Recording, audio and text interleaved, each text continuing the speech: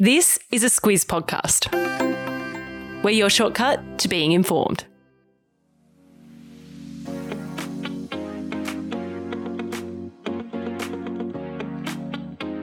Welcome to The Year Ahead, our Hit the Ground Running New Year podcast series where we chat to our friends in news about what they've got their eye on this year. And in true Squiz form, we get their reading, watching and listening recommendations. I'm Kate Watson. And I'm Claire Kimball. Joining us is Alec Renahan from Equity Mates Media, fellow podcaster. Welcome.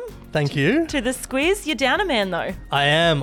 Unfortunately, COVID has struck again. Yeah.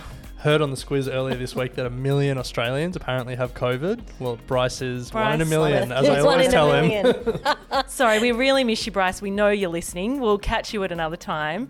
Alec, the Equity Mates pitch is that, and I got this off your website, so in your words, you're here to break the world of investing from beginning to dividend. Important distinction. We're not here to break the world of investing. We're here to break down the world of investing. Break down the world of investing. Breaking it comes in a couple of years. It's good to be ambitious, right? Yeah. It's all about making investing easy to understand. Really works for us here at The Squiz. You've grown from a podcast to now, how many podcasts across the network? We've got 8 in the network now. 8 in the network. You've just admitted you can't even listen to them all in a week because there's too many. No, we release 14 episodes a week. So if anyone's looking for content to listen to over the summer, we have plenty for you. And just looking at your shelf here, also Australian Podcast Awards, the Business Podcast of the Year. Yeah, we're not subtle, are we? It's amazing.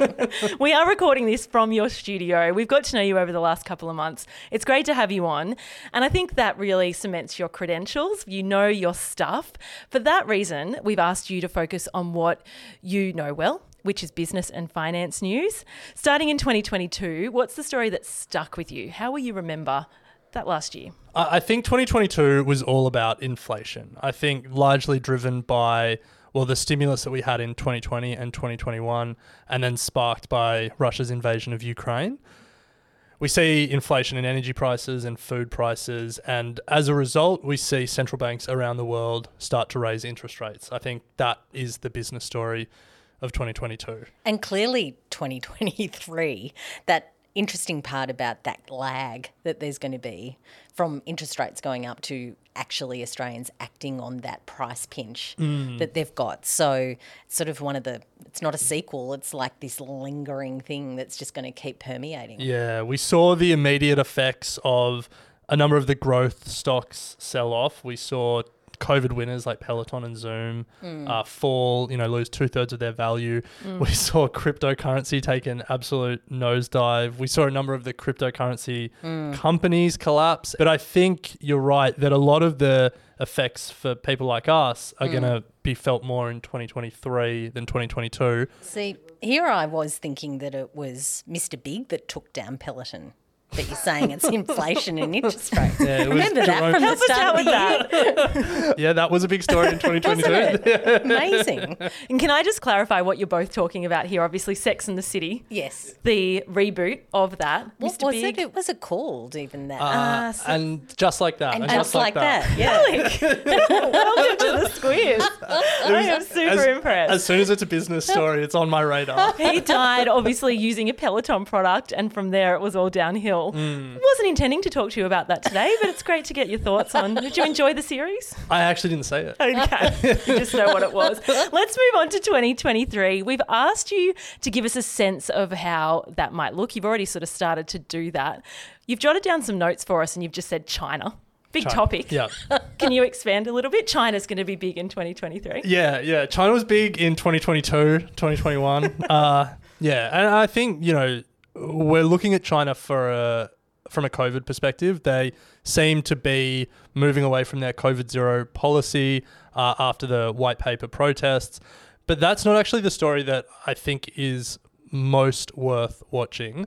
In 2021, we saw Evergrande, one of China's largest property developers, the most indebted property developer in the world, default on their debt. Of course, I totally forgot that story. Yeah, most people have. But for the last 18 months, we've seen a slow-moving property crisis in China. And the Chinese government have done a lot to prop the property market up. But we are seeing more and more cracks appear. We've seen more and more developers default, and we're seeing more and more Chinese mortgage protests and just regular Chinese people no longer wanting to pay their mortgage because they're so underwater.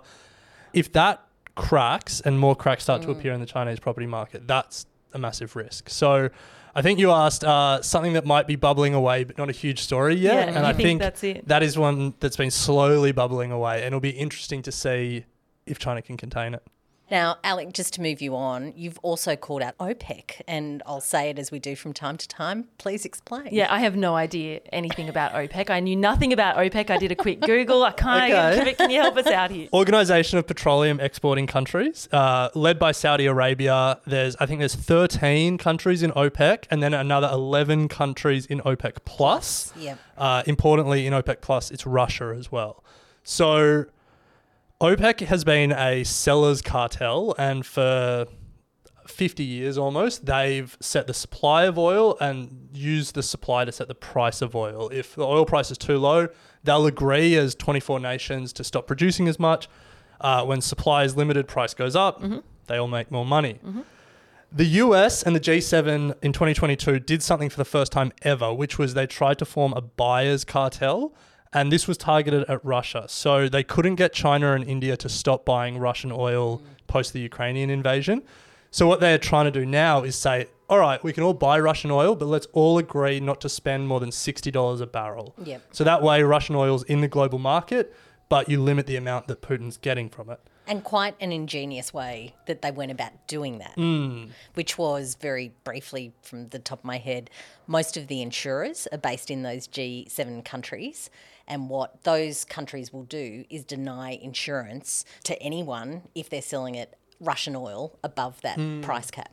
Yeah, it is. It's Really fascinating. Yeah. Do we need a graph? Tough to explain a chart on a podcast. It's very, very difficult. Yeah. But I think the reason why it's worth just being aware of this story is right now it's targeted at Russia, and everyone can agree that we should target this at Russia. But a lot of OPEC plus countries get nervous when they see this because a lot of them have had US sanctions imposed on them in the past. At some point, yeah. It's countries like Iraq and Libya and stuff like that. So they don't want a buyers cartel to be a way that, you know, the Western countries act in concert, because it lessens their power and it puts them at risk in the future.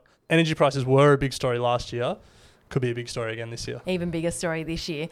You've kind of scared us now. Thanks for that. I know. When I was sending you some notes before this, I said, I'm going to think of a positive story. That's why I'm handing you the mic to go, tell us something good. I think, first of all, the economy is always short-term scary and long-term exciting. Like, if you look over a longer time period, despite all the reasons to be worried, despite all the things that went wrong in 2022, the consumer actually held up okay. I think it's a reminder that as scary as the news can be, from like an individual perspective, we're doing okay. And sometimes, and I know we're on a news podcast, but sometimes it's better to just turn the news off. Absolutely. And just have a focus little on, break. Yeah, exactly. And just listen to the squeeze.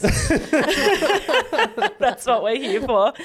Alec, give us your big prediction for 2023. What is going to happen with house prices? Well, you have to find a way to talk about house prices. That's what Australians love to talk about. It's the barbecue Every chat. dinner party. Yeah. So Sydney is down about 11% in the last 12 months.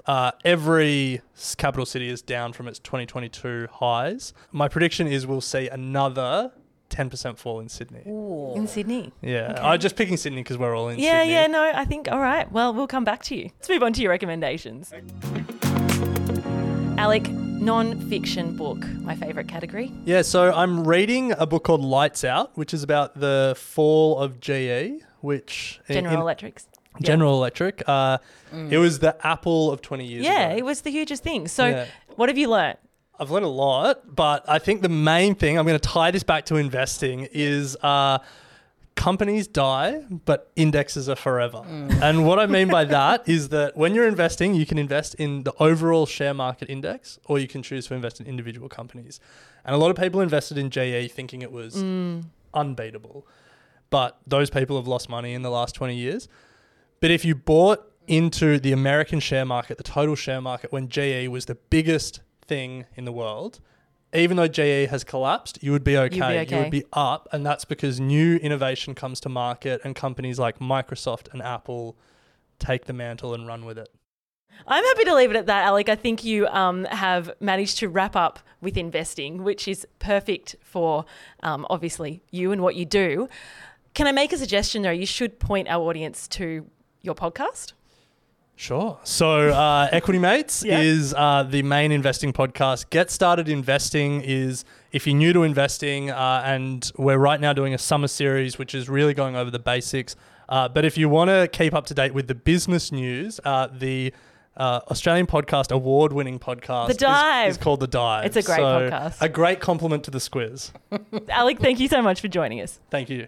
Bryce, we hope you're feeling okay. We hope you enjoyed this episode of The Year Ahead. Out tomorrow, it's The Year Ahead with The Squiz. Claire, yourself, and Siobhan Moran-McFarlane.